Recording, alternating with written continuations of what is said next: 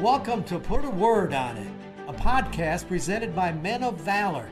In each episode, we're going to talk with a different man, but each one with a unique journey from brokenness to freedom. I'm your host, Rudy Kalis. I spent over 40 years as a TV sportscaster, then retired and joined the Men of Valor program as a volunteer, so join the conversation. Reconciling men to God, their families, and society. Welcome to another edition of Put a Word on It, brought to you by the Lee Company. We thank them so much for all of their support. Jeremy Pete walked in, an athletic young man, grew up in Alabama. I think you can tell. Got that A on his shirt. He's a big Alabama fan. And he grew up with the idea that he wanted to be in the NFL. But temptation, pride, that sounds like a lot of us, doesn't it? But it's something that touched his life, and he's had to battle.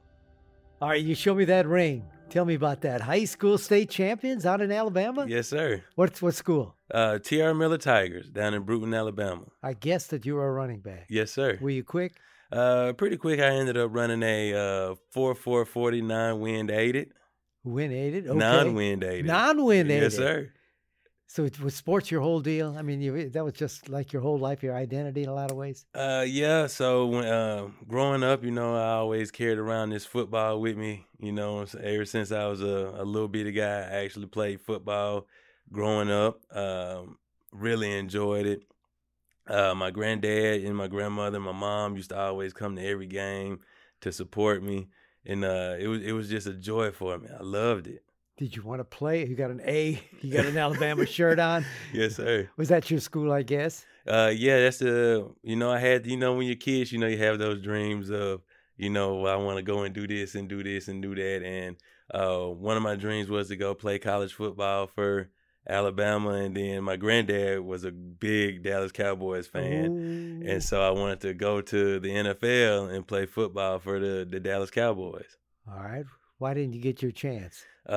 So coming off of our state championship season, going around into my senior year of high school, I ended up kind of getting in pride. And so I started selling drugs, ended up getting caught with some marijuana at school. And But why though? You knew you wanted to be an athlete. You knew you wanted to play a sport. How do you make that decision? It's kind of hard to pinpoint why I made that decision. I always grew up in the church, so I knew of God and I knew of Jesus. But at that moment when I made that decision, there was no God and no Jesus in it, and it wasn't in me. So I was really worldly. I saw guys in town or in the neighborhood, they had the nice big cars with the rims on it and, pockets full of money. And so I wanted to have those same things. But that wasn't the plan that the Lord had for me. The plan he had for me was obviously set out with this gift that he had blessed me with from birth, continuing on up to be a football player is what I wanted to be. And so I ended up making that decision to do that. And once I made that decision, I ended up getting expelled from T.R. Miller on my senior year. And how did that feel when all of a sudden, my goodness, my dreams are gone? It was devastating. Literally in my mind, I was like, what do I do now? And my mother, she's a great mom. She had to raise me and my sisters by herself. My dad, when I was born, he ended up leaving when I was about 2 years old. So for the longest, I walked around with the feelings of I wasn't good enough because when I was born, Dad left. So that weighed in me a lot. And so it was like I had to prove to everybody that, I am somebody. I'm worthy of, being in your life and you having me. And so that weighed a lot on me too. And then once the getting expelled from school and then my dream of being able to play football got snatched away from me, it really weighed on me heavy. That's when I really got into the drinking, the party scene, using marijuana. But I did end up getting in school. our in-state rival or our in-town rival, W.S. Neal, ended up allowing me to come to their school. I wasn't able to play football, but I was still able to go to their school and finish my education and be able to get my high school diploma.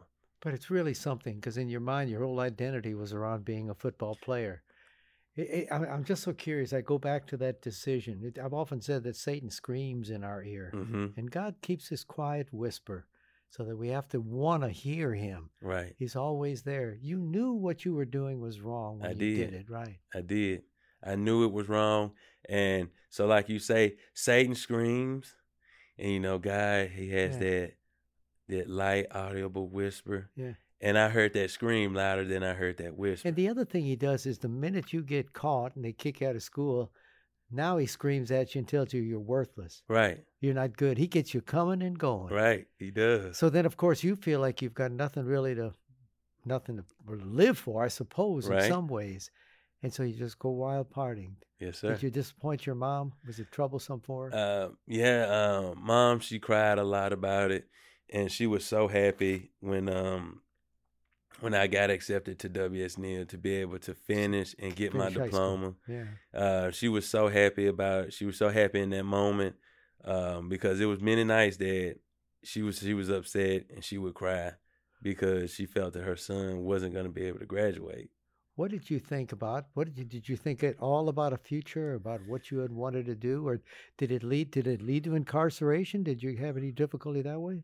So it actually ended up leading to incarceration.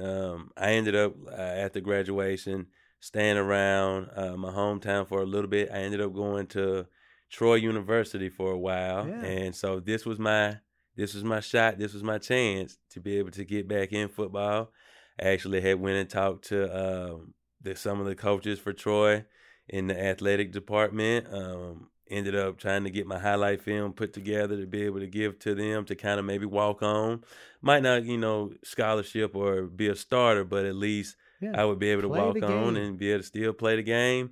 While in Troy, I did pretty well in my studies and everything like that, but I still would dibble and dabble in that scene over there and ended up leaving school and going back to my hometown because I ended up getting back into that little drug scene. So I ended up then had my chance and my opportunity at redemption, and I ended up,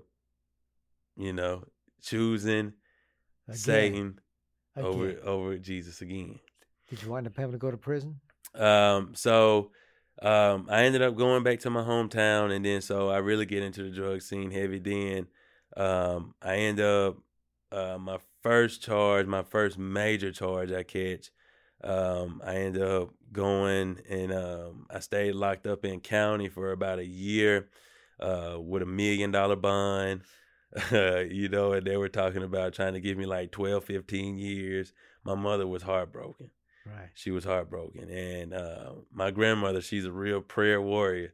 That woman came and visited me every week, every chance that she could. And she gave me scriptures, and I have a bunch of those scriptures on me. She gave me a lot of Psalms. She gave me a lot of scriptures out of Psalms 23. And it changed you? And so hearing her come, and she would read a scripture to me, and when she would come back, she would tell me, now I want you to read it back to me. And so that's when I started getting Jesus into me. I started getting him into me. And so once I got out of that, I ended up staying around my hometown for a little bit, and then I ended up moving up here to Tennessee, where I ended up meeting the mother of my child. So we were together about 6 months before she ends up getting pregnant with our daughter. And so in my mind, I have a job and everything. And Satan's telling me, you got to be able to provide for your daughter and your family. You got to be able to provide. This job, you guys, not going to be enough money. So again, I listen at him, and I get out there in that drug scene again. And so I end up catching a charge, and I go to CCA here in Nashville. They gave me a 3 at 30. So my daughter was born while I was incarcerated, and I ended up doing the Jericho program while I was incarcerated. and Jericho, and I also did the Victims Impact. And so just knowing how the things that I was doing in my life not only impacted me and not only affected me, it affected how it affected my mom, how it affected my sister, how it affected the people that I committed these crimes against, how all of that affected them, not only just me. And it really opened my eyes. And so March the 20th, 2020, while in segregation and solitary, I got on my knees and I said, Lord Jesus, I want healing. I want to accept your healing, and I want you to change me. I don't want to do this no more. I don't want to live this life anymore. My little girl being born while I was incarcerated, it really weighed heavy on me. But I asked the Lord for that healing, and I asked him to change me. And from that day, he changed me. I've never wanted to sell drugs again. I've never wanted to, do drugs. I've never wanted to drink alcohol again. I don't smoke cigarettes. So he's really removed a lot of me and replaced it with him and the Holy Spirit. And you're here with Men of Valor. You're doing wonderful work. They love you. Yes, sir. The spirit is so infectious. Yes, sir. Well, our programs put a word on it. Have you got a word for me? So the word that I would love to put on it is grace. Oh. It's grace. So I had to have a surgery when I came back here because this is my second time here. So I had to have a surgery when I came back. My intestines, my stomach, and my kidneys were shutting down. But it was by his grace that I'm able to sit here today and talk with you. It's by his grace that I have strength to be the father that I need to be. It's by his grace that I'm able to be the man in life that I'm needing to be. So without his grace, I wouldn't be here. And I'm just so thankful for his grace and mercy every day. I think that's a beautiful word. Yes, sir. You've been through a lot, young man. I think the best is yet to come. Yes, sir. God bless you. Yes, sir. God bless you too. I do like his word grace. It's so simple, but he's really feeling it. He's gone through the program here 2 different times. Once, that old pride snuck back into his life, but he was invited back. And now he's a sophomore here in the program, and he's doing oh so well. You can see the smile on his face. He's a man determined now to be a new man in faith. Thank you so much for watching. Watch us again. We'll be back here for Put a Word on It. You've been listening to Put a Word on It. We would love for you to subscribe wherever you download fine podcasts. You can rate and review us on Apple Podcasts, iTunes, or Spotify. Put a Word on It is brought to you by Men of Valor.